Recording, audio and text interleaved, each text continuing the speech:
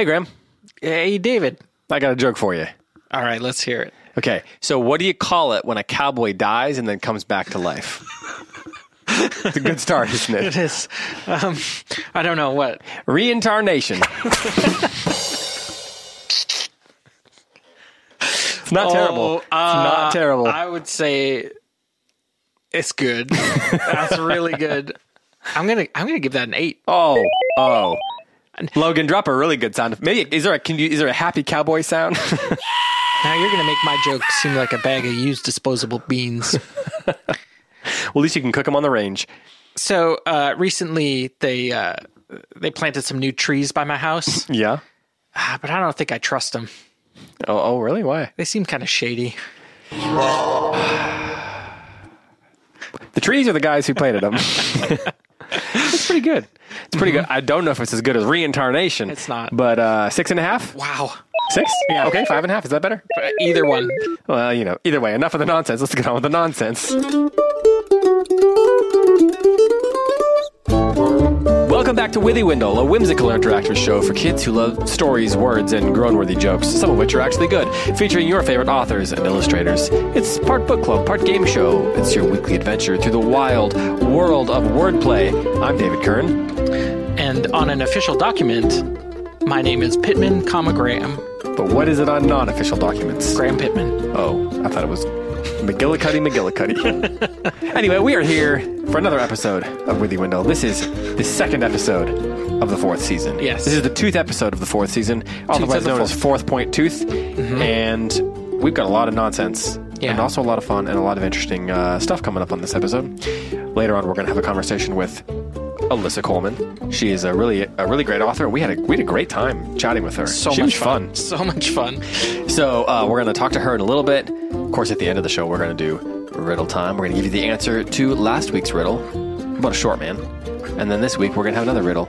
Maybe about a tall man. Who can say? Maybe a wide man. Maybe even a smaller man. I mean, you never know. A Superman. We're going to find out. We are also going to do story time. It's Graham's turn to bring a story this week. It's Graham's week. So we're going to find out if he's any good at reading stories out loud. Can you read? I can read only fairy or folk tales. Oh, okay. Well, you know what? That works out because that's what we read on this podcast. Yeah. So it works out great. And labels for snacks. Oh, well, which reminds me, we're going to do snack time in a minute. And then after snack time, we're going to do lazy words. So there's going to be, it makes me realize there's a lot of reading you're going to have to do on this episode. Yep. So hopefully you've been practicing and you'll be ready to go. I have been. My kids have been quizzing me. The read aloud quiz? Yeah. Before we get into all of it, though, we want to remind you about our friends who are sponsoring this episode. They are the Tree Street Kids. Well, it's not exactly the Tree Street Kids who are sponsoring the show, but it's the people who are publishing the Tree Street Kids. You might remember that the Tree Street Kids, which if you say that a bunch of times quickly, it gets a little bit difficult. But the Tree Street Kids live on streets called Cherry, Oak, Maple, and Pine. It's a 1990s suburban neighborhood, but it's more than just quiet, tree-lined streets. Jack, Ellison, Roger, Ruthie, and Midge face challenges and find adventures in every creek and cul-de-sac, as well as God's great love in one small neighborhood.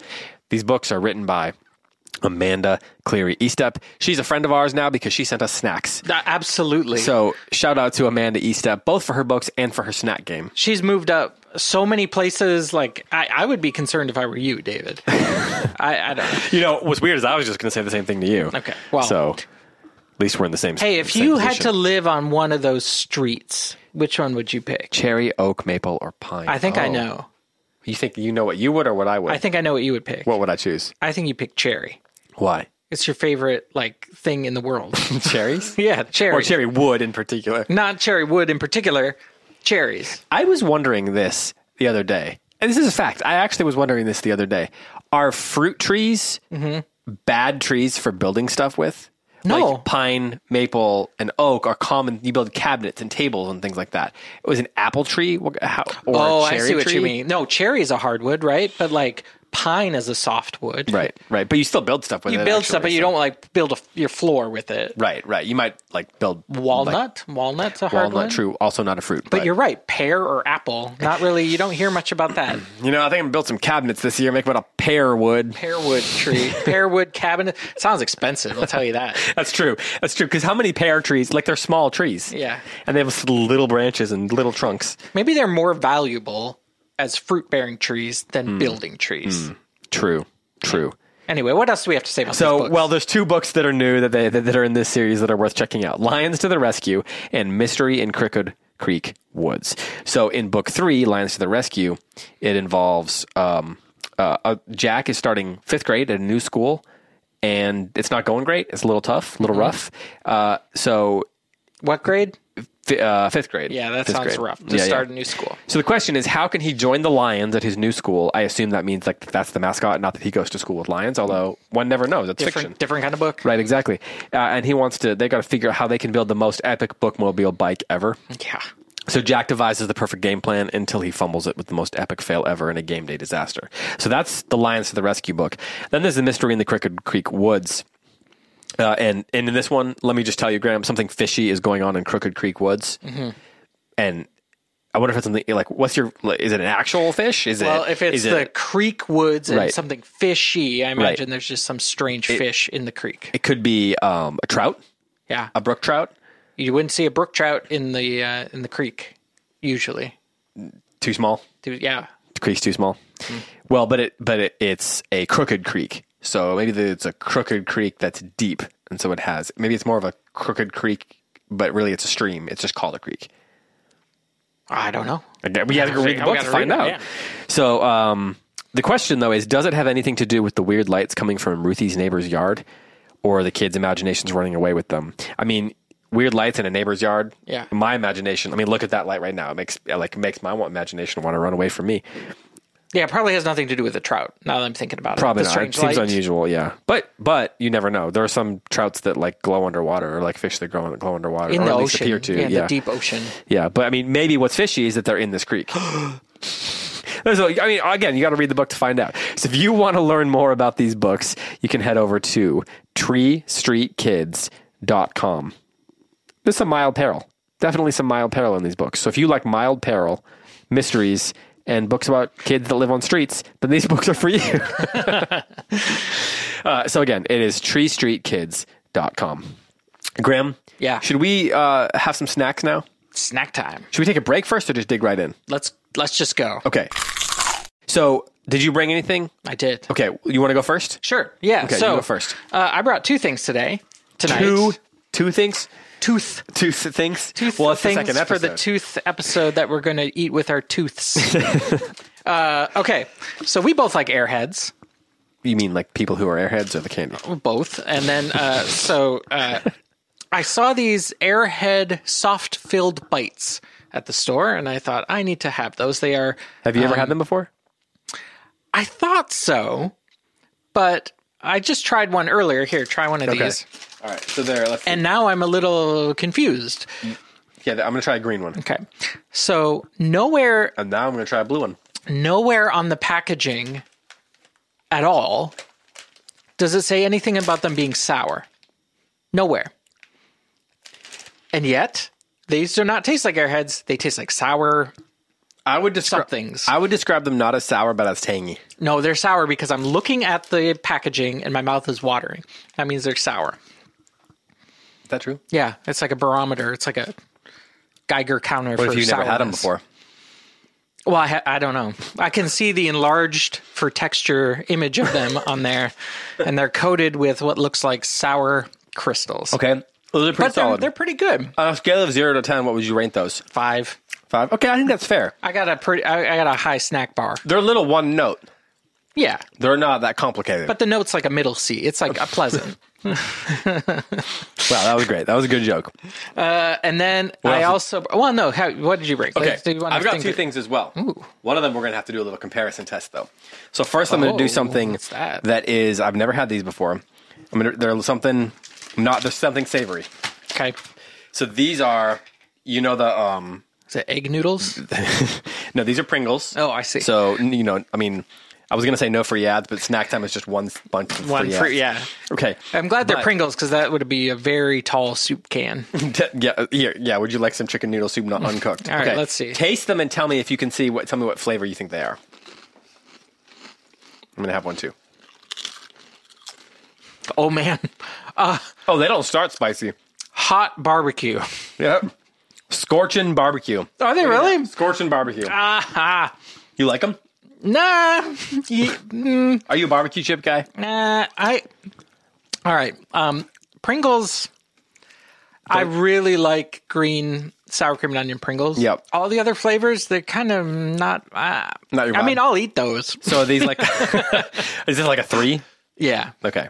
But I like the heat. Yeah, they're pretty good. Like in terms of the spice, like you don't think it's going to be spicy, Yeah. and then it's got a little bit of a kick on the back. That's pretty good. I like that level. And it looks like these are all, what is this, all written in Spanish? You get this from the international aisle? Yeah.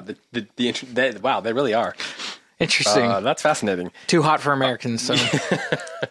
All right. My second thing I brought is a score bar. Is that so we can leave a score for the score bar? Have you ever had a score bar? No, I actually have never had a score bar. Really? Do you like toffee? Yeah. Okay. Are Have my teeth going to survive this? you had a Heath bar? Yeah, I've had a Heath bar. It's the same thing. Just like, I think there's some brand loyalty depending on what you grew up with. But that's delicious milk chocolate / crisp butter toffee. I'm all in for this. Yeah. Ugh. It's like dropped it. That's very crunchy. I can't believe I've never had this. This is delicious. 6.5. this is a solid 8 for me. Really? If you put them in the fridge too, that's probably true most No, chocolate bars. Yeah. So Reese's good. peanut butter cups and stuff. Okay, that's delicious. Okay, but here's the thing, Graham. Yep. I brought one of your favorite snacks. I know in what the that world. is. Yeah. But this is a Rice Krispie treat. Original. Okay? What's different about it? You dunked it in water? Nope. Okay. Here's what we're gonna do. Oh no. I don't know. No. Okay. You're messing with perfection. No, I'm not. Okay. Here. Hold on. Don't eat it yet. Yeah, Eat this and I the just spicy divided it chip? up. But What is that? they released a new kind. Home style Rice Krispie Oh, treats. I know. We're doing a comparison. So we're going to comparison test these. The original, just, tightly wrapped up in a sleeve Rice Krispie standard. treat. Yep. The standard one that you get. Now I'm opening up this box. So we got to do a little comparison. Okay, there's the home style. Whoa. That's substantial. It is. It's much, much thicker. And they're cut. Okay, so these ones come individually wrapped.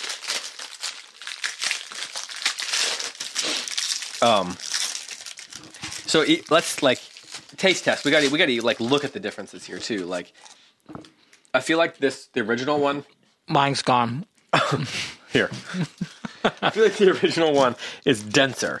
It's got that scientifically engineered perfection, right? Uh-huh. There's not as much crumble or air in it. With the homestyle one, it's got little pieces of marshmallow actually in there. What is the marketing copy on the box say? 50%. 50% bigger. Okay. Homestyle original. Let's That's give all this it says. And then it's got. See, you can see the little marshmallows in there. So I'm gonna try the original one. That homestyle one is good. Ooh.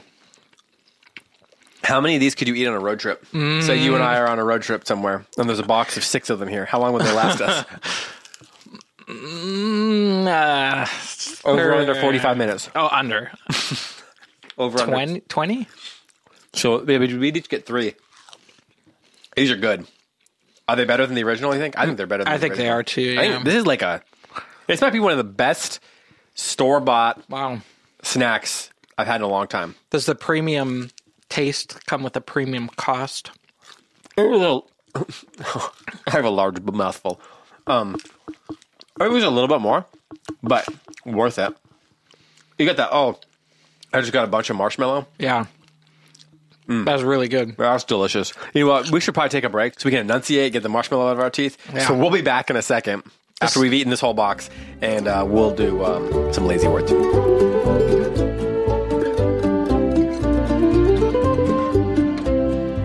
Okay, we're back. We're almost done clearing the sweet, delicious Rice Krispie treats out of our teeth, and we're ready for lazy words. Lazy words. Lazy words. That's what we're here for. All right, so last week we talked about bookstore as the lazy word, and we got some good suggestions on what to rename it in a less lazy way. I'm sure we did. Charlotte says it should be called a tail bazaar. Okay. I assume not Tail. No, tail. Super helpful, thanks. Isaac says it should be called place of tales. I'm not going to tell you how that's spelled either. Megan says story shop. So there's variations on a theme here. Mm-hmm. Anna Katzmeyer says temptation shack. Because you're tempted to spend all your money? All your money. Or just spend all your time. Either way. Yeah. Lucy says brainstormer. Brainstormer, I okay. like that a lot. Their mom says heaven on earth. Ava says a doggy book heaven. Interesting. I want to know more about that. I know. Rain and Blaze. This one's really interesting. They say it should be called a Fey Ring Coviter. A Fey Ring Coviter. Yeah, they say this word has Mande and German roots. So they've kind of smashed up two different foreign words for read and for sell. Oh, okay. Hey, that's clever. And they say roll your R's when you say it, but I didn't do that because that was at the end.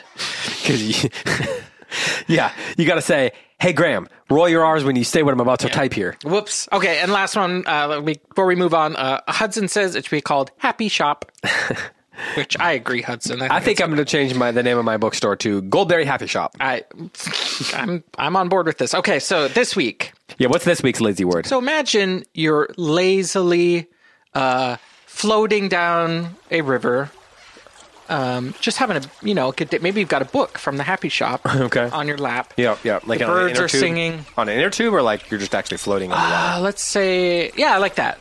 Inner tube. Yeah, inner tube. Okay. What's the outer tube? The outer tube's gone. You're just on the inner tube. Okay. So you're floating along. Birds are chirping. You've got your book. Maybe your book's like on your face, like you're taking a nap and it's shading you. It's perfect. Perfect. Just imagine it. And it falls into the water, yeah. But now you're hearing something. It's kind of a dull roar, and it's getting louder as your inner tube is approaching it. And you're about to go over the... rapids. Nope. The waterfall. The waterfall. Who... I want to know... this is true. This is a great one, because a waterfall is kind of an epic thing. Just thunderous, awe-inspiring. But no. Somebody came underneath it and was like, look at that waterfall. What should we call this thing? I don't know. How about waterfall, Larry? Waterfall. This is bad. Larry, it is what it is. It is what it... But see, that's why... But here's the thing. Hurricane. Nope. Hurricane. Great name for a water thing, right? Yeah. Tornado. Also, it's like they didn't call big wind. Right. Twisty wind. They called it a tornado. Yeah. Right? They didn't say big storm off ocean. They called it a hurricane. Yeah. Or a tsunami. Tsunami, not big wave. Right, exactly. So this is a very good one. Big wave splash. Do you have any ideas? Well, I like kind of playing into the sound of it. So like thunder crush. Like it's like dangerous, it's cool. Yeah. I mean, I guess you can have like nice waterfalls in a scenic place that's not as thunderous. So I don't know, maybe there's something else we need to come up with, some other angle. Well, Graham, I have an idea. Gravity splash. Why don't we let our listeners solve this problem for us? Yes, all right. So if the kids have ideas for what to rename waterfall, how should they get in touch? They should email us at podcasts@goldberrybooks.com. And after that first episode, I got to tell you, we got tons of emails. So you guys are doing a great job emailing us. It's great. We got pictures of you climbing a mountain. Climbing a mountain? Yep. One where you've already How brave did I look? You look pretty brave. One where you've climbed a mountain. Anyway, and there's a pigeon like over your head, so you're chasing it, and one where you've already eaten the pigeon and you're just thinking of the wishes. Oh, yeah. You know, there's lots of good ones. So I was thinking of a new idea for kids to draw. I don't know why they didn't draw me. Well, I was going to suggest that. Eating leaves. No. I think what people should draw is you going over despairing in the mountains, cooking leaves. Okay. Lying beneath a tree, cooking leaves in despair. No, I know why people didn't do that, actually. Now I'm thinking of it. I think it's a great idea. So if anybody wants to do that, I want cooking leaves, but going over the waterfall in an inner tube. Right, exactly. Just mash up the stories. So again, how is it that people can send their pictures or their... podcasts at goldberrybooks.com. Great. Well, that is a really excellent lazy word this week. I think that's one of your better ones. I agree. I mean, technically you didn't come up with the lazy word. You just identified it as lazy. Curating. Right, yeah. And helping to solve this issue. Okay, well, we're going to take a quick break, during which we may or may not eat some snacks. And when we get back, it's going to be time for a new segment I like to call Storytime with Uncle Graham.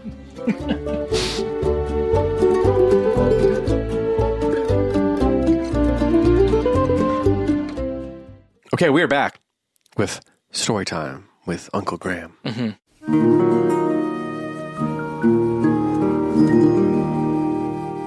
I am an uncle. That works. You are. You're not my uncle, nephew. though. Yeah, you're not my nephew. But my your nephews are listening. Perfect. So, for your nephews who are listening, Storytime with Uncle Graham. Actually, right? Oh, correct. Yes. Yeah. So then it's Storytime with Uncle Graham. Yeah. Do you want to shout them out real quick? That would shout out to Ian and Liam and Calvin and Courtney and Mira and Emmy. All right, that's enough. That's too many. That's all of them. Oh, perfect. That worked out great then. Okay. All right. So this week's story comes from Andrew Lang, who curated a lot of different fairy tales a little over 100 years ago. And I think yours from last week also came out of one of his collections. It did, yeah. But this one comes out of his collection, out of the Pink Fairy Book, which was published 1897.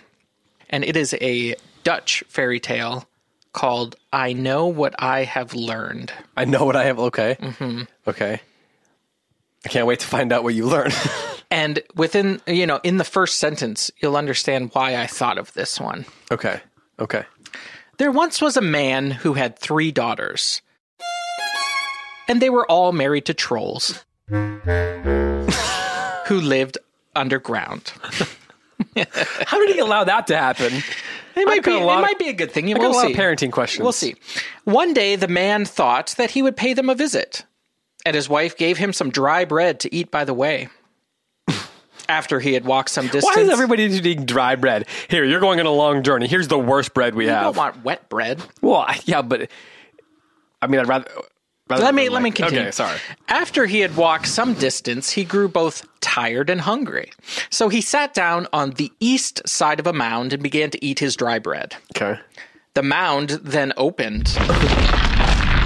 And his youngest daughter came out of it and said, "Why, father, why are you not coming in to see me?" What is happening? He forgot what mound they lived in. They live underground. Well, right, as one does with the troll. Yeah, this guy's related to Dullhead or Blockhead or whatever. Yeah, right. Okay. Probably also Garglehauser. He might by be. Marriage. He might be. "Oh," said he, "if I'd have known you lived here and I had seen any entrance, I would have come in." Then he entered the mound along with her. The troll came home soon after this, and his wife told him that her father had come and asked him to go and buy some beef to make broth with. Luckily, he had some dry bread to go with it. "We can get it easier than that," said the troll. I know I'm good at trolls because we're around the troll. Yeah, right, all the time, yeah. So he fixed an iron spike into one of the beams of the roof, and he ran his head against this until he had knocked off several large pieces of his head. The troll? Uh-huh. He was just as well as ever after doing this, and they got their broth without further trouble. Cannot wait to find out what sound effects are going to go with that. Troll's fine. This is just a normal troll thing. Yeah, okay, yeah. Just like shave off a little of your head. And this, you'll see, this troll's pretty cool. Okay, all right. The troll then gave the old man a sack full of money, and laden with this, he betook himself homewards, which means he left to go home. When he came near his home, he remembered that he had a cow that was about to calve, which means give birth. Yeah. So he laid down the money on the ground and ran home as fast as he could and asked his wife whether the cow had calved yet. I got a lot of questions. What kind of a hurry is this to come home in? She said. No, the cow has not calved yet. Oh, then you must come with me and help me with the sack full of money, said the man. A sack full of money? Cried his wife.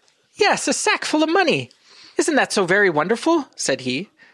His wife did not believe very much what he told her, but she humored him and went out with him. When they came to the spot where he had left it, there was no money there. A thief had come along and stolen it. His wife then grew very angry and scolded money him. on the ground. Yes, it's one of the morals. Is what I tell you every time we go on a trip. I wasn't going to moralize this, but you got it. Yeah. His wife then grew very angry and scolded him heartily. Well, well, said he, hang the money. I know what I have learned. And what have you learned? Said she. Ah, I know that, said the man.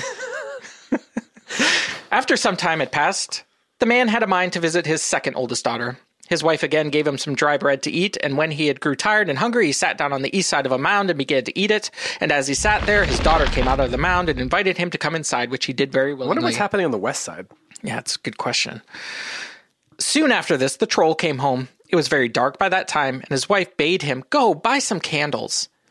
Oh, we shall have light, said the troll. And with that, he dipped his fingers into the fire, and they then gave light without being burned in the least. The old man got 2 stacks of money now, and he plodded away homeward with these. It's good son-in-laws. Yeah. Good son-in-laws. Yeah, I suppose so, yeah. I mean, for trolls. When he was nearly home again, though, he thought of that cow with that calf, and he laid down the money and he ran home and asked his wife whether the cow had calved yet. Some people never learn. What is the matter with you? Said she. You come hurrying as if the whole house was about to fall. You may set your mind at rest. The cow has not calved yet. The man now asked her to come and help him home with these 2 sacks of money. She didn't believe him very much, but he continued to assure her that it was all quite true, till at last she gave in and went with him. When they came to the spot... Wait, let me guess. Go ahead. There had been a thief there that had taken the money. Is it really a thief if somebody just stumbles upon a pile of money? Also, do you think that thief is just waiting behind a tree for someone to put their money down and then just takes it? Yeah, I would just imagine somebody just walked along and was like, money, cool, to take. Is that a thief? I don't know. It does just a moral gray area there. Anyway. I mean, what if they called out very loudly? Is this anybody's money? And they, was there a name on it on the sack? This guy? Was there No. like a phone number on the troll's bag? Do you have leave a business card? It was no wonder the woman was so angry about this. But the man only said, if you only knew what I have learned. Third time, the man set out to visit his oldest daughter. And when he had come to the mound, he sat down on the east side of it and ate the dry bread, which his wife had given to take with him. And the daughter then came out of the mound and invited her father to come inside. In a little while, the troll came home, and his wife asked him to go buy some fish. We can get them much more easily than that, said the troll. Give me your dough trough and your ladle. So they seated themselves in the trough and rowed out on a lake, which was by the mound. And when they had got out a little way, the troll... That's the west side. The troll said to his wife, are my eyes green? No, not yet, said she. So they rolled out a little further and asked again, are my eyes not green yet? Oh, yes, said his wife, they are green now. So the troll sprang into the water and scooped up so many fish in such a short time that the trough could hold no more. I'm not going to lie. Good skill to have. Yeah, exactly. Why doesn't our troll have any of these skills? I don't know. Maybe he just doesn't. Maybe he's never been on a lake. How would he know? They then rowed home again and had a good meal of the fish. The old man now got 3 sacks full of money and set home with them. When he was almost home, though, the cow came into his head again, and he laid down the money. This time, however, he took off his wooden shoes and put them on the money, thinking no one would take them now.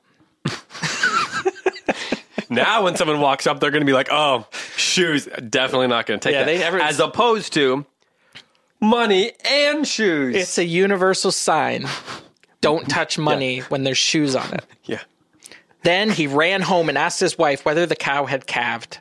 It had not.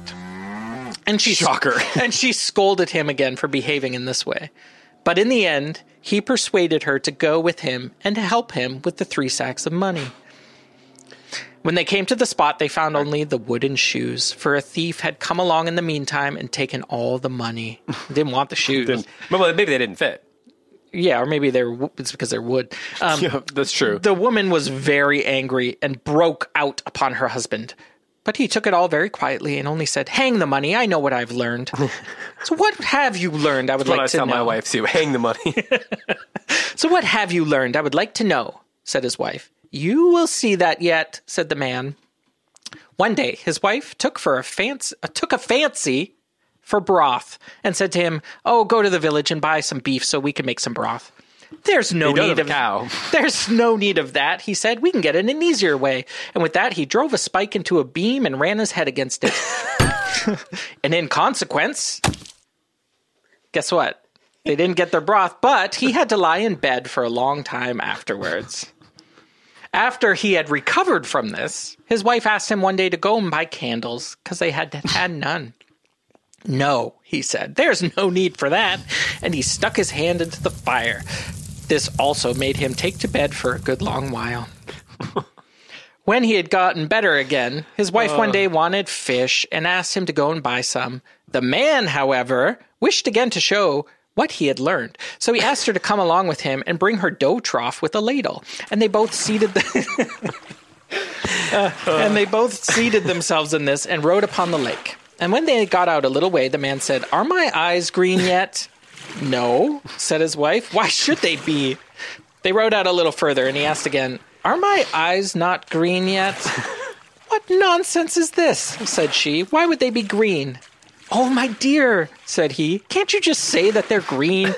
"Very well," said she, "they are green." And as soon as he heard this, he sprang into the water with the ladle for the fishes and was never seen again.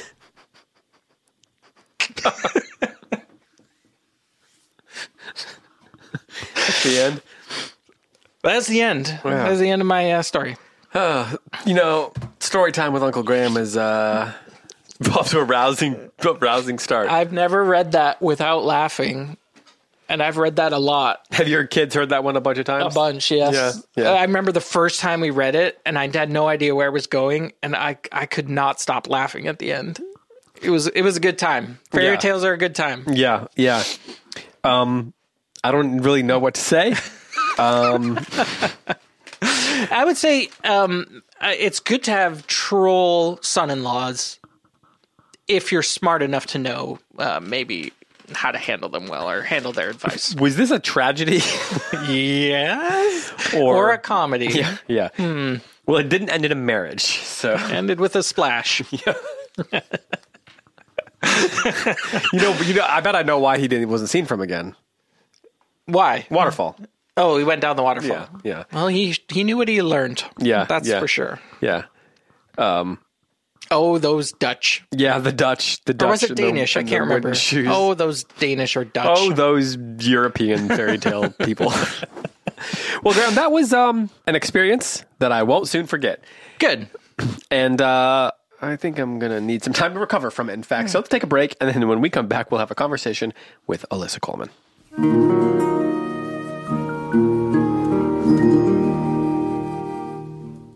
Guess what, Graham? We're back? Yeah. We're back with a conversation with Alyssa Colman. We talked with her recently, and we had a great time. Alyssa is the author of The Gilded Girl and the Tarnished Garden, and her debut novel won the 2021 Northern Lights Book Award for Middle Grade Fantasy and was selected as a Bank Street Best Book of the Year. The paperback for her second book is coming out this fall. She studied English and theater at Wake Forest University, not at all far from us. That's about an hour from us here in Concord. As a playwright, she was a winner of the 2013 ESPA New Play Competition at Primary Stages in New York and was a semifinalist at the Eugene O'Neill Theater Center National Playwrights Conference. Now, that might not sound like it. That doesn't sound like a bunch of words that doesn't mean a lot to the kids, but it's a big deal. It's a big deal. She now lives with her family in Virginia, where she enjoys making messes in her kitchen, reading, and hiking with her dog, Daisy. We did talk about kitchen stuff in this conversation. Yeah, we talked about food. I was thinking, I don't trust anybody from Wake Forest. Because I hear they're shady. You know what? Let's just get to the conversation. I'm going to have to deal with that while the kids are listening. Keep that in, Logan. Here's Alyssa Colman. Well, we are here with Alyssa Colman. Alyssa, thanks so much for joining Graham and I. This is going to be a great time. Thanks for having me. I'm excited to be here. So we were just talking before we officially started recording that Kate Albus, our mutual friend Kate Albus, was the one who put you on to coming onto this show. That's a weird way of saying that, but the point is she recommended you come on. And I would like to know, what did you do to her that made her recommend you come on and endure this? How did you make such an enemy out of Kate Albus? I will buy her lunch when I see her. You know, bribes are very effective with writers, especially when it comes to food. Food bribes. Okay. Oh, so so it was actually like you took it as a good thing. I think really she's trying to punish you for something you did to her. I don't think so. Not at all. Okay. So we have, as usual, lots of questions from the kids. And so we're going to start with the classic though. Most important question we ask on this podcast. Alyssa, you've listened, so you know what's coming. Cheetos or Doritos? Doritos. Yeah. I gotta go Doritos. The variety of flavors, they can really match your mood. And oh, that's great. I've never heard anyone put it that way before. They're like the mood ring of snack foods. Yeah. Okay, but sometimes you want the Cool Ranch, sometimes you want the nachos. And they're not as messy. See, this is interesting because the question of messiness with snack food seems to be such a big deal for the writers we've talked to. And some people say, oh, Doritos are too messy. And some people say Cheetos are so messy. And now I'm just confused. I've heard other writers on your podcast recommend the chopsticks, but you can't, the chopsticks while using a keyboard, it's just too complicated. I'll stick to Doritos. That's a great point. Chopsticks with a keyboard, you put them down, pick them up. Yeah. You'd have to do left hand chopsticks, right hand utensil, long form, like mechanical pencil or something. Yeah. Like writing by hand. Mm-hmm. Yeah.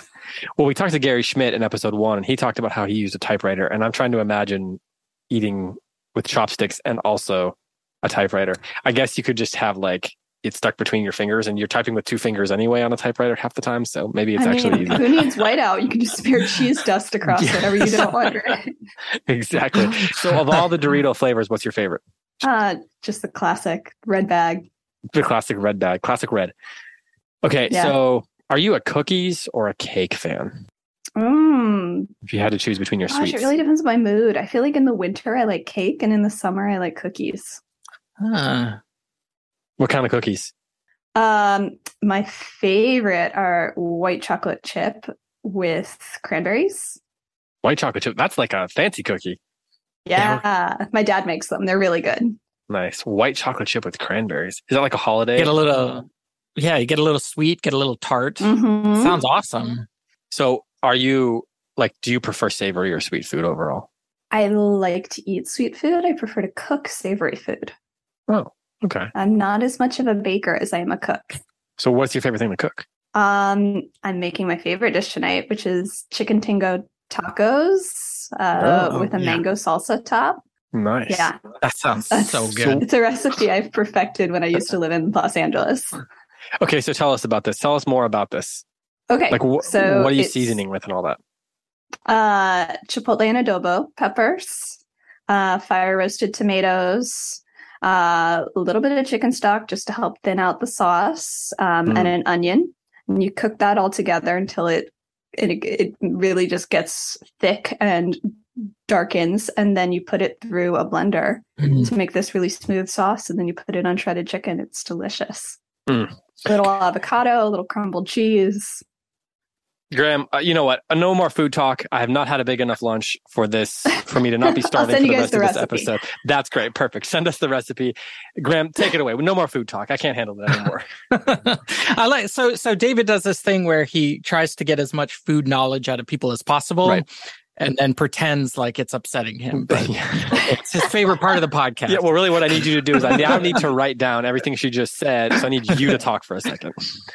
All right. Sounds good. Okay. So Alyssa Colman, I think this is the part where we should let you talk a little bit about yourself and your books, especially for the kids out there who might not know you as well.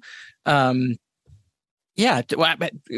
know you have 2 books out. I've heard tell something about plays, but I'm not quite sure. Were you in the plays? Were you directing the plays? Were you writing the plays? I'm curious. Yeah, sure. So to answer that last question first, I started out writing plays. I lived in New York at the time, and it was a lot of fun. I wrote, but then when I moved and I was living in DC and then Los Angeles, it was kind of hard to put on plays because I didn't know many people there.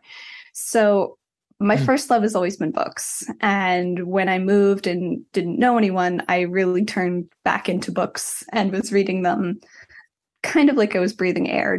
And my husband said to me, you should try writing a book instead. You love them. I never see you reading plays. I see you reading books. And he was right. So I started writing books, and now I have 2 out in the world and hopefully more to come. The first book is The Gilded Girl. It is a retelling of a little princess set in a Gilded Age, magical New York City, where all children are born with the ability to spark magic, but the privilege of kindling or turning it into something lasting is reserved for the elite who can afford the education. And 2 girls from very different backgrounds team up to get their magic, no matter the cost. And the second book is The Tarnished Garden, which is a retelling of The Secret Garden. And that follows familiar characters from the first book, but features a brand new protagonist as she discovers a magical garden in the Lower East Side neighborhood known as the Tarnish, and discovers 3 house dragon kittens there who need her help. So, okay, you in your description, these stories are amazing. I can see why Kate was so effusive in her praise of them and was like, you have to have Alyssa Colman on the podcast. She's amazing. So, but in your description there, you directly allude to stories that you're paying homage to. Hey, there's a good word, homage. Were those your favorite books growing up? That's a question we get a lot from kids to the authors. Were those 2 the ones that were the most your favorite, and thus they inspired this story, or were they just ones that you thought I can write something like that? No, I've always loved A Little Princess. It wasn't my favorite book. My favorite book is a book that I've never met anyone who has ever read this book, but it's called Quest for a Maid by Frances Mary Hendry. Which funny enough, when I got my deal with FSG, I opened up the book and realized that I now share a publisher with my favorite book from when I was a kid. That's awesome. That was so wonderful. And who's the author of that one? Frances Mary Hendry. I loved that book, and I've never met anyone who's read it, but no, I loved A Little Princess so much. I have fond memories of doing a passage from it in my theater class when I was in 7th grade. And I loved the movie of it.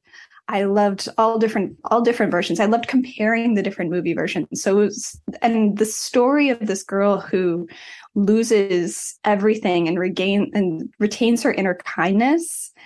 To me, that has always just resonated with me. And I really wanted to write a story about someone who suffers that kind of fall and really learns who they are. But as I was listening to the audiobook as an adult, driving around Los Angeles, I still remember the exact place I was in my car when I had the thought, oh, Sarah Crew is so perfect. She's the main character of A Little Princess. And I kept thinking, oh, it would have been awful to be her classmate because she did everything right and she never makes a mistake. And the story was born from there. And I developed the voice of Izzy, who is the other character in my book. It's told in 2 different points of view. And Izzy is this girl who cannot stand my main character, Emma. And the 2 of them are at odds at the beginning and have to become friends out of circumstances. How long did it take you to develop that voice and write this whole story? The story, once it came together, I sat down and wrote the whole draft in 44 days, which is really fast. But then I revised it for about 6 to 8 months before I was ready to show it to anybody. But the story as it was just kind of poured out. Graham, go ahead. I'm done. For the whole episode? Not for now. All right. So, Alyssa, you had mentioned Frances Mary Hendry. And I'm going to ask you this question because it comes from a girl named Frances. And she wants to know if you live in NYC. And that is presumably because of where your books are set. Books are set in New York. I do not currently live in New York, but I did. I lived there for about 6 years after I graduated college. And I have such a love for that city. And I feel like I tried to infuse a lot of the places and things that I love about New York into the books. Yeah, that makes sense. There's also a character in the book named Frances. Fun fact. Is it that girl that just asked the question? Maybe. I'm not allowed to tell. Wouldn't that be crazy? Like that, if a character from a story came alive and started asking you questions about your process, writing them into a story? That's like a book in and of itself. You're welcome. Yep. Done. Signed. I'll dedicate it to you guys. What were you going to say, Graham? So you might have already answered this one, Alyssa, but Lexi wants to know, do you like writing novels or plays better? She wants to know definitively, I think. They're so different because with plays, you can't do what you can't show or say. It's very auditory and very visual. Whereas I think I do like writing books better because I get to be the director, I get to be the actors, I get to be the scenic designer, the costume designer. It's more work because you have to do everything. But I love being able to create an entire mood instead of having to rely on other people to do it. But there is something wonderful about that magic and teamwork when you are working on a play. But the actual act of writing, I think I like writing novels better. When did you discover that? I mean, like, when did you discover you wanted to be a writer? That's a question we get a lot from kids too. So I was working when I lived in New York City. I was working actually at a talent agency that represented actors and represented playwrights. And as to just familiarize myself with the client's work, I was taking home the plays and reading them at night. And as I was reading them, I thought, I could do this. I love writing. This is fun. Why not? And so I started trying it. And I did the thing that you see in movies that no one actually does in real life, to my knowledge. But I took one of my plays to my boss and told her that my friend wrote it and asked for feedback for my friend. And I 100% think she saw right through me. But bless her heart, she sat down with me and gave me a bunch of very nice notes to give to my friend. And she really helped kind of launch my writing career and inspire my confidence. Yeah, I mean, it sounds like you should just write a play about that. Yeah, there we go. A two-man play. You guys are giving me, I'm going to be stocked with ideas for years by the end of this podcast. I think it's really interesting. And maybe, I know I didn't think of it when I was a kid, but you don't necessarily think of you think of a play or a TV show, of watching it and kind of receiving what the actors are doing. You don't necessarily think of somebody writing it and thinking about the constraints that are involved in writing something where any sort of inner dialogue or inner voice has to be expressed in some way. And so it's very interesting. The freedom in a novel is very different than the constraints in kind of a play. And I'm sure some people really thrive with constraints. Yes. I mean, TV writing is very constrictive. There's very much a formula that you have to do certain beats on certain pages. But I mean, when I was a kid, I didn't even think of writing as something that people actually actively did. I kind of thought you had to be old and dead in order to be a writer. Sure. Based on the books that we read in school. Books were all written by ghosts. Yeah, pretty much. Again, another book idea. A ghost that writes books. Hey, I got to start writing these down. What about a ghost that writes books, but he's having trouble getting them published? So he goes to his boss. So it becomes he takes up haunting as a, on the side. And then the character comes alive in the story to help convince the publisher to publish the book. This is starting to sound a little like the Phantom of the Publishing House here. Yes. Ooh. Hey, Graham, so she already answered this one, but we should shout out Molly because she says, I would like to ask Alyssa if the little princess was an inspiration in The Gilded Girl, because when I was reading the first half-ish of the book, there were so many overlaps. So you answered that in your initial question, but shout out to Molly for noticing that. Great job, Molly. Let's see. Should we ask about this favorite character one, Graham? I love that question, yeah. Okay, so Jessica wants to know if you have a favorite character from your own books. She says that hers is Figgy. I love Figgy. I have right behind me. Nobody will be able to see this, but I'm holding it up for you guys. I have a Figgy pudding pillow that has That's great. the cat dragon from the back of the Gilded Girl. Figgy is probably the most fun to write. Second, followed, funny enough, by Frances, who is also really fun to write. And I have to stop the two of them from stealing every scene when I put them on the page because they're just fun and quirky, and Figgy with his love of gravy, I just can't get enough. Yes, say no more. Gravy. This is a fun one from Kate. We've never had a question quite like this before. She asks if grace and poise is your motto as well, and if not, what would your motto be? Oh, I love that. It is not mine. I would say that though I do feel there's a lot of Emma in me, I don't share that motto. I feel like I'm at least at this point in my life, I'm more Emma towards the end of the book. But I would say there's a William Penn quote that I really love, that it's I do not expect to pass this way but once. If therefore there be any kindness I can show I'm going to botch this now. My good man, let me do it now and not defer or neglect it, for I shall not pass this way again. And I think that is kind of my motto, that I think kindness would be the motto that I remind myself in stressful situations. So we have a friend who's come on this podcast a couple of times, SD Smith, and he talks about the idea of hospitality and writing. And that's kind of like hospitality is a big theme for him, or motivation, or maybe a motto. Do you think about what you're talking about there with kindness when you're writing?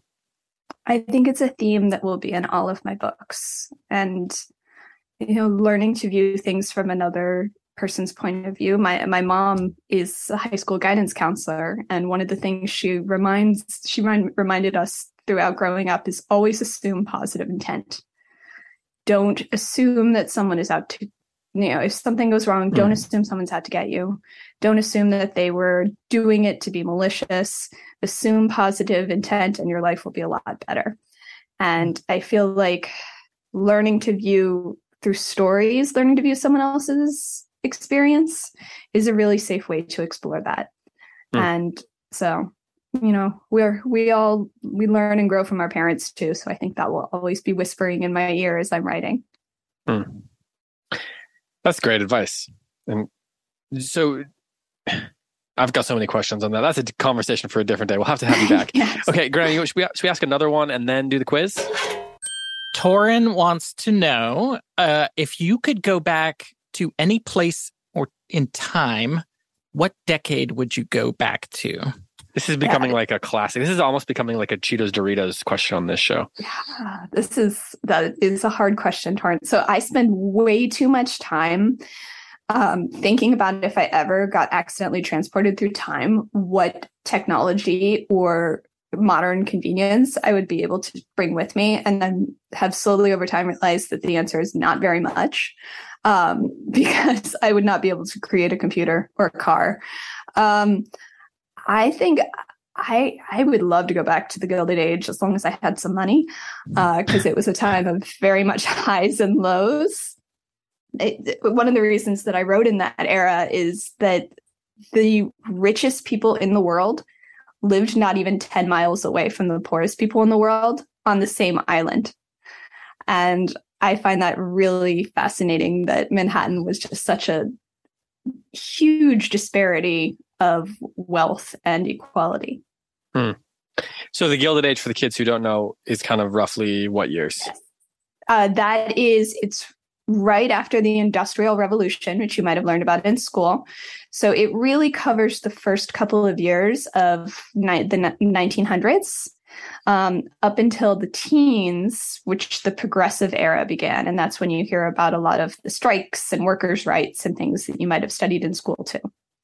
It's a big time for the classic children's books too, like the E. Nesbits and people like that were kind of coming up during that time. Anne of Green Gables, I think, was written during that time. But all right, Graham, it's time for the author quiz.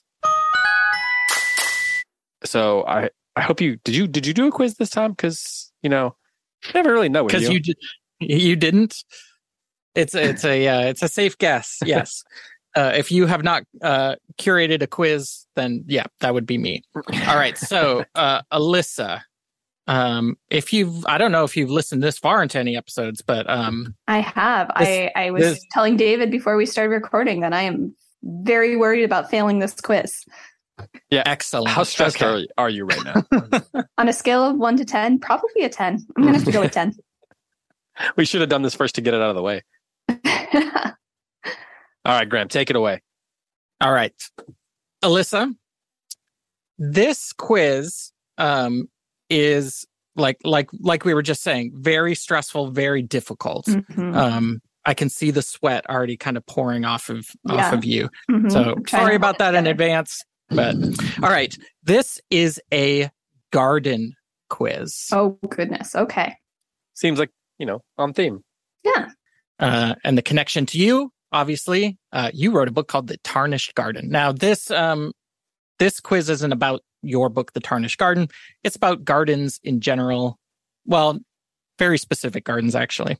All right. You ready for question 1? Bring it on.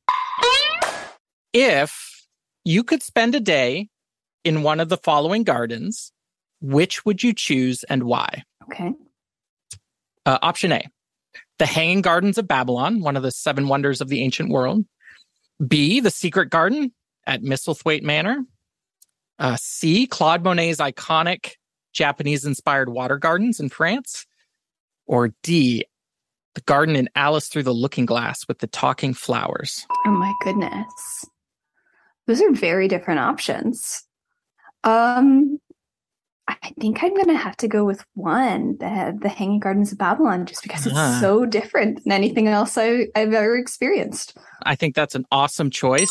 When I was researching those 7 wonders, it was like the one with the least amount of information. Like there's secondary and tertiary sources about it, but not a whole lot of like firsthand. It sounds really mysterious and cool. I feel like you'd get really serious bragging rights if you went there.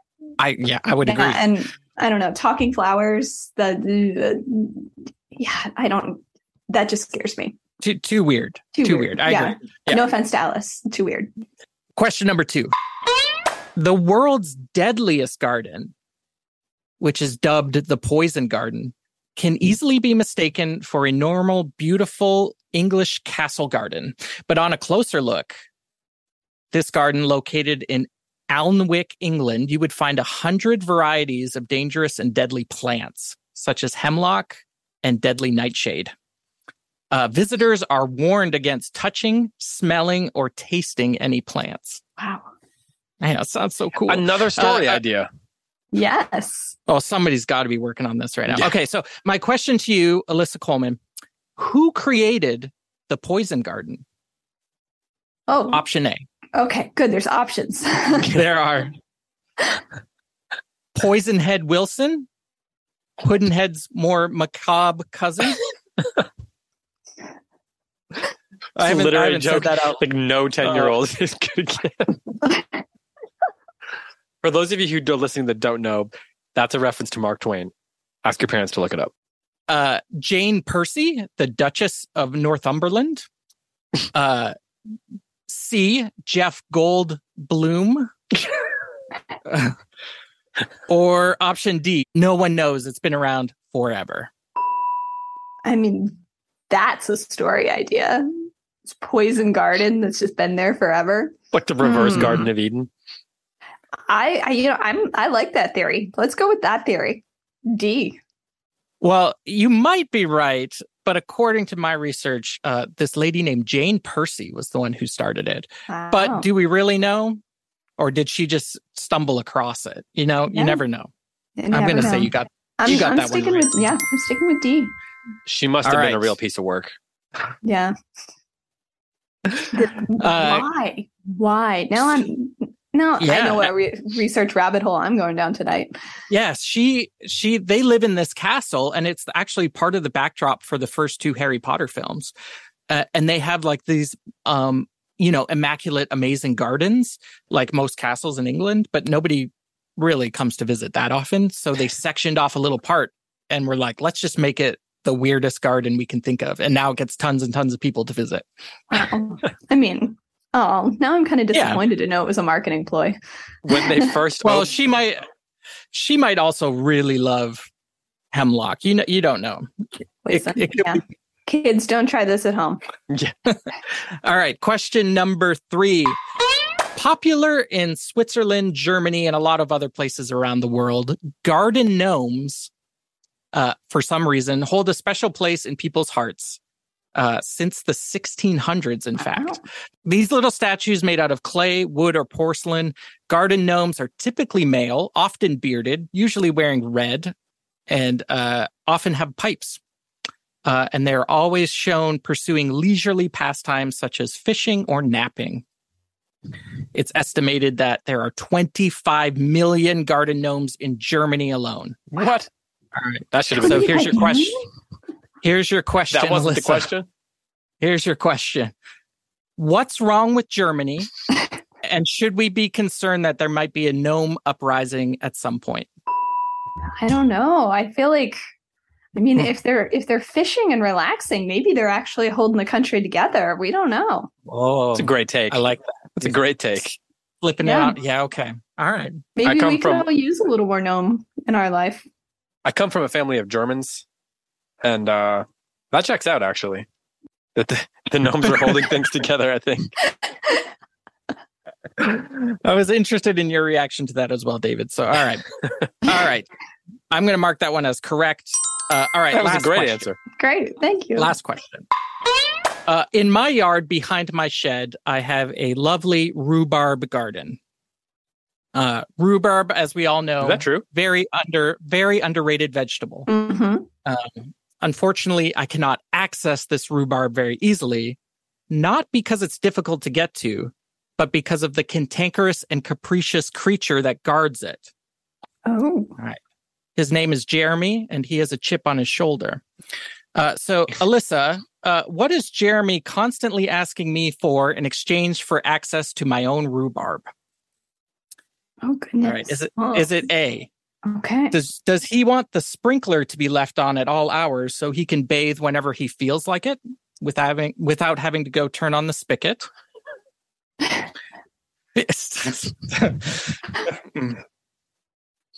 Don't laugh, David.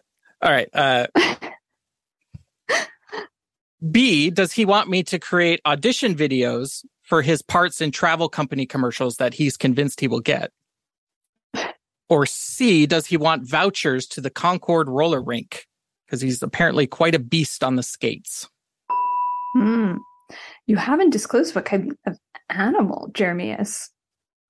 He's a gnome. He's a gnome. Okay, this is I gnome missed part that 2. Yeah, part. I was gnome. picturing like a very cantankerous woodchuck or something. We just got through how they're not really cantankerous, though. They're just like sleeping. Oh, this one's but mad. It sounds like this one is. Yeah, this one might need. Yeah, it definitely sounds like he needs appeasing. Well, yeah, guys, this is not a German gnome. This is not a German gnome. This is an American gnome. Yeah. American gnome. They are always ready for an uprising. I definitely think audition videos. Yep. It's true. I don't have any storage left on any of my devices because they are full of Jeremy's audition tapes, and then I have to find all these people to email them to. It's a nightmare. Oh my gosh! All right, what an good administrative job. hassle. All right, Alyssa, I think the rhubarb is delicious. I think that is a passing with flying colors grade on the garden quiz. So great job. Thank you. Wow, I'm honored. Alyssa, that was easily one of the strangest quizzes we've ever done here. So congratulations to you on that too. Hey, isn't rhubarb something you can't eat rhubarb raw, right? No, it's poisonous. It could Speaking be in the of poison garden. gardens, yeah, like Yeah, you have to be wait till it cooked. turns red. Okay, yeah. Yeah. I made rhubarb the other day. Growing up, my mom had a garden. This is in Wisconsin, where the climate apparently is good for rhubarb or something. I don't really know. Maybe I'm completely wrong on that, but she had rhubarb in the garden, and we would go pick stuff out of the garden. She would always tell us, like, she was very insistent, you don't eat the raw rhubarb. Don't eat the raw rhubarb. It's not like poison, like it'll kill you though, right? It's more like you'll have stomach ache. Stomach ache. You have to go to the bathroom. Yeah. I don't know, but I'm not about to try. Your mom was right. I'll listen to her. All right. Yeah. My mom is a wise lady. Okay, Graham. Alyssa, did you say you made rhubarb like some sort of wizard? I cooked with rhubarb. Yes, I made strawberry rhubarb bars. Oh, my mom used to All make right. strawberry rhubarb pie, which was delicious with vanilla ice cream. So, Yum. hey, are you an That ice sounds cream good. fan? Speaking of snacks, I do like ice cream. In fact, to go back to the earlier cake or cookies question, we actually had a make your own ice cream sundae bar instead of a wedding cake at our wedding. Ooh. so smart. Although I'm now trying to think of the logistical issues with ice cream melting. How did you manage that? We Just let put it it out, melt. and well, we had the caterers were scooping, so Okay. it was in little freezers. Yeah. So That's great. this is about the time of the episode where David asks, "Do you like ice cream?" in order to see if we're talking to a human being or something else, right. Exactly. pretending to be one. So yeah, I don't know. Yeah, I think you've recorded enough episodes now. The bots might be onto you. That's true. What did you say your favorite flavor of ice cream is? I don't Did you think say? I did. It really varies by the day. My current favorite is this birthday cake ice cream at my local ice cream shop that has sprinkles mixed in, and it tastes like frosting. And And normally every I'm child listening to I'm a this fruit ice podcast cream is person, saying, but "Duh." yeah, it's so good. All right, Alyssa, it's time for us to conclude this episode, this conversation, with the word of the week. Are you ready? All right.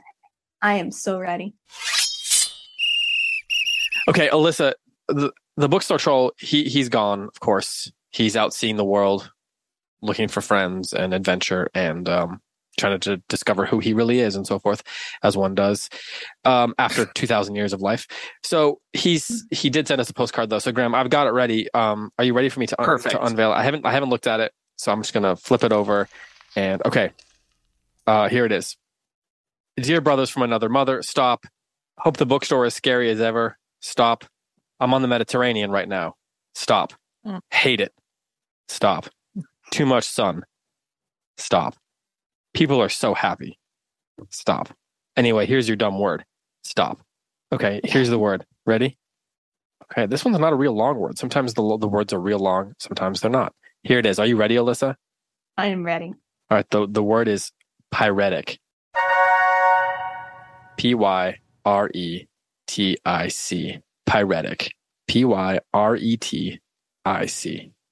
Okay, so we're going to take a minute. We're going to write down what we think it means. And when we come back, we're going to reveal our choices before we unveil the real meaning.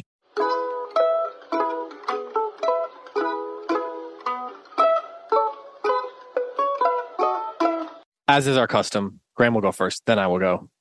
And then our special guest will share what she thinks this word means, at which point we will unveil the true meaning of the word pyretic. But Graham, what do you think it means?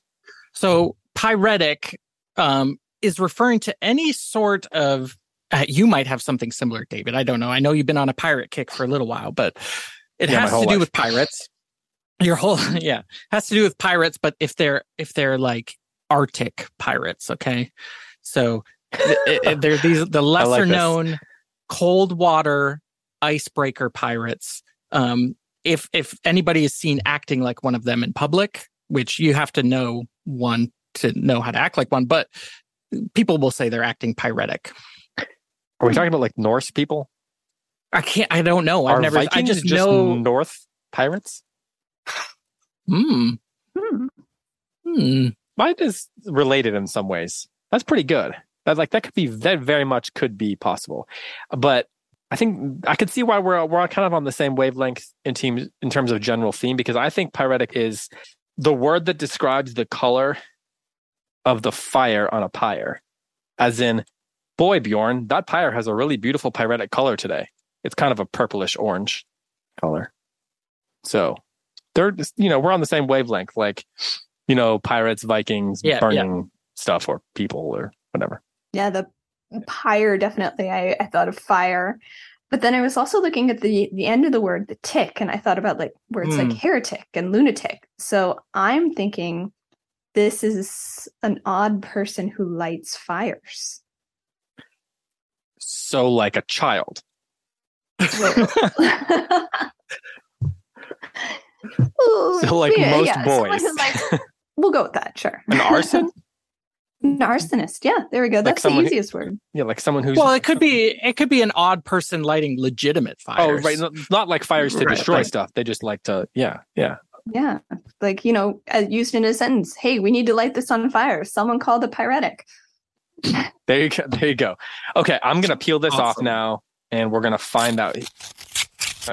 makes it really difficult to peel it off. Sometimes he just likes to mess with us and make it extra difficult. And it's just taking a second. I'm like, scratch and sniff would be so much easier. Okay, here we go. Oh. Yeah. Okay, pyretic. Marked by or caused by a fever. Huh. So here's the example. Heat.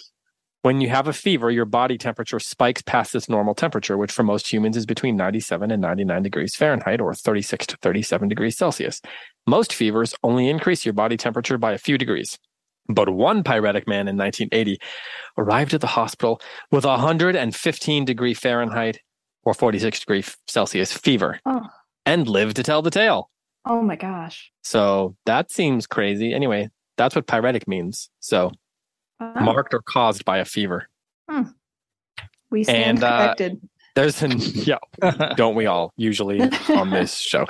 So, but there's another great idea for a story, right? Yeah. Yeah, you booked me solid with story ideas. I'm feeling all inspired to get writing again. Well, okay, that's perfect transition because we want to know what you are working on now, as do the kids who are reading your books. What's up next? Sure. Like many of your guests, I don't have anything I can talk about yet. But I do have a book that's currently in the works, but nothing's been announced yet. But the book that I'm drafting now, I'm really in love with, which has the historical feel of The Gilded Girl, but I'm writing a book without magic. So it's a new challenge for me. I can't just wave my hands and say, it's this way because of magic. I'm doing a lot of historical research, and it's about a girl who thinks she's the broken one in her family, but when things start to fall apart, it's her inner strength that can keep them all together. You could just have cell phones resolve everything instead of magic. It's like the classic thing that writers talk about. Everything now just gets resolved by a cell phone. In the 1930s, so yes. No cell phones. Smart. All right, Graham. All right, Alyssa, final question here. Do you have any advice for any young writers who might be listening? I think when you're a writer, or you don't always know you're a writer. The first thing you're going to be is a reader.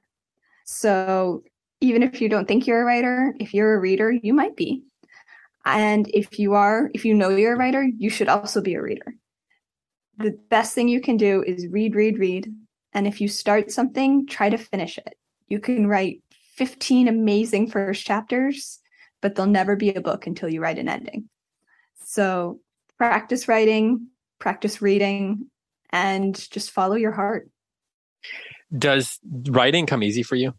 Some days. Some days, it's smooth sailing. It feels like going down the roller coaster. And then there's some days where, click, click, click, click, click. It's going very painfully uphill. I ask because you said you wrote the first draft of the book in like 7 hours. Yeah, the first draft was 44 days. But funny enough, completely different process for the second one. It took me almost a year to write the first draft, but then I revised it in 3 weeks. So completely inverted process. Yeah, you never know what you're going to get, is what you're saying. Yeah, each book demands to be written a little differently. All right, last thing. Who do you challenge? What author would you like to challenge to bear the slings and arrows of this outrageous podcast? Who have you made enemies of? Julie Aubie. If you don't know her, she wrote the Eva Evergreen series. And her new book, Aliana, Girl of Dragons, just came out. And it's wonderful. Nice. All right, Alyssa, thanks so much. You're off the hook. Thanks for spending some time with us and hanging out and answering questions and being silly with us. Thank you so much. All right, well, that was our conversation with Alyssa Colman. Thanks so much to her for coming on the podcast. There were some slings and arrows that we tossed at her in that one. We did, yeah. And I'm almost over the joke that you made before we turned over to the episode. What, that she's shady? Well, they're all shady? That they're all shady, yeah. I'm gonna do variations on that joke all week. Yeah, just anytime I see any trees. You're really leaning into the Uncle Graham Well, it's persona. perfect. I'm getting old. Well, we really appreciate Alyssa coming on. Let me get some of this Rice Krispie treat. Be sure to check out The Gilded Girl and The Tarnished Garden, which are both really fun. Okay, Graham, that brings us to the end of this episode, which brings us to our final segment, which is called Riddle Time. Now, last week, I told the kids about a short man. He lived on the top floor. I don't think we named him. Short stack. Felipe. Okay. He would ride the elevator on sunny days up to the 70th floor and then climb the stairs up the rest of the way. On rainy days, however, he would ride the elevator straight to his apartment on the 100th floor. Why did he do things in this strange fashion? I don't know, but man, this riddle is tricky. I think we should just call this podcast Tricky David Riddles featuring some story stuff. Okay. That's how tricky I thought this one was. Well, do you have an answer? No, but I want to hear your answer. Did any kid send anything in? Yes, they all got it right. But I didn't read them, so I'm assuming they got it right. Okay. Well, I'll just tell you. The answer is that, well, he's short, so he can't reach the 100th floor Yes. button, because that's a lot of floors. Oh. But on a rainy day, he has an umbrella. So he can reach up there with his umbrella and press that. But when it's not raining, he doesn't. So then he has two options. One, he brings his step stool with him. Or But he doesn't seem to do that. But the step stool, that's kind of you might have your arms full of groceries or things. It's just a whole thing. So why would you bring your step stool Why everywhere? don't you just bring a cane? Well, Felipe. We got to talk with Felipe after Well, maybe this. he's just not that stylish. Oh, I see. Or that. And nobody crippled. wants to be seen carrying an umbrella on a sunny day, so he can't just bring the umbrella. Right. I mean, what would be helpful, though, is if they had one of those umbrella stands in the elevator. Then there was always one of those one of those bucket things that you put an umbrella in. I feel like they really need an elevator guy who could just press the button for him. Yeah. But Who can afford that anymore? who can afford that? So if you got a right answer, then you will be entered into our competition. Of all the right answers at the end of the season, we are going to choose some books for one lucky winner. And Graham, if they get this week's riddle right, Yeah, they go into the riddle bucket. yeah, and it's what's the email again? Podcasts@goldberrybooks.com. So if you think you know the answer to this next riddle, write us in. And you might get lucky and or just be so smart. I don't know why I said luck. What's luck got to do with it? It's intelligence. If you were so intelligent that you could get the first riddle right and then also this next one, well then you can enter twice. Yeah, if you get both of these, honestly, actually, I don't know what this one is, but I'm assuming it's just as tricky. But I mean, because it is tricky riddle time with David featuring some story stuff. So Very good, yeah. yeah. Okay, so this is this week's riddle. So, Graham, there is an old man. Got it. It's not Felipe. Okay. It's Does he have 3 daughters and they married trolls? no. Okay. His name is Frederick the Great. He wanted to leave all of his money to one of his 3 sons, but he didn't know which one he should give it to. So he gave each of them a few coins and told them to buy something that would be able to fill their living room. Oh, it's like a test? Yeah. Okay.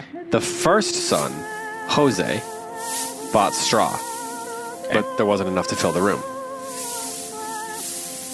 The second, Leroy, bought some sticks, Okay. but they still didn't fill the room. Isn't that right?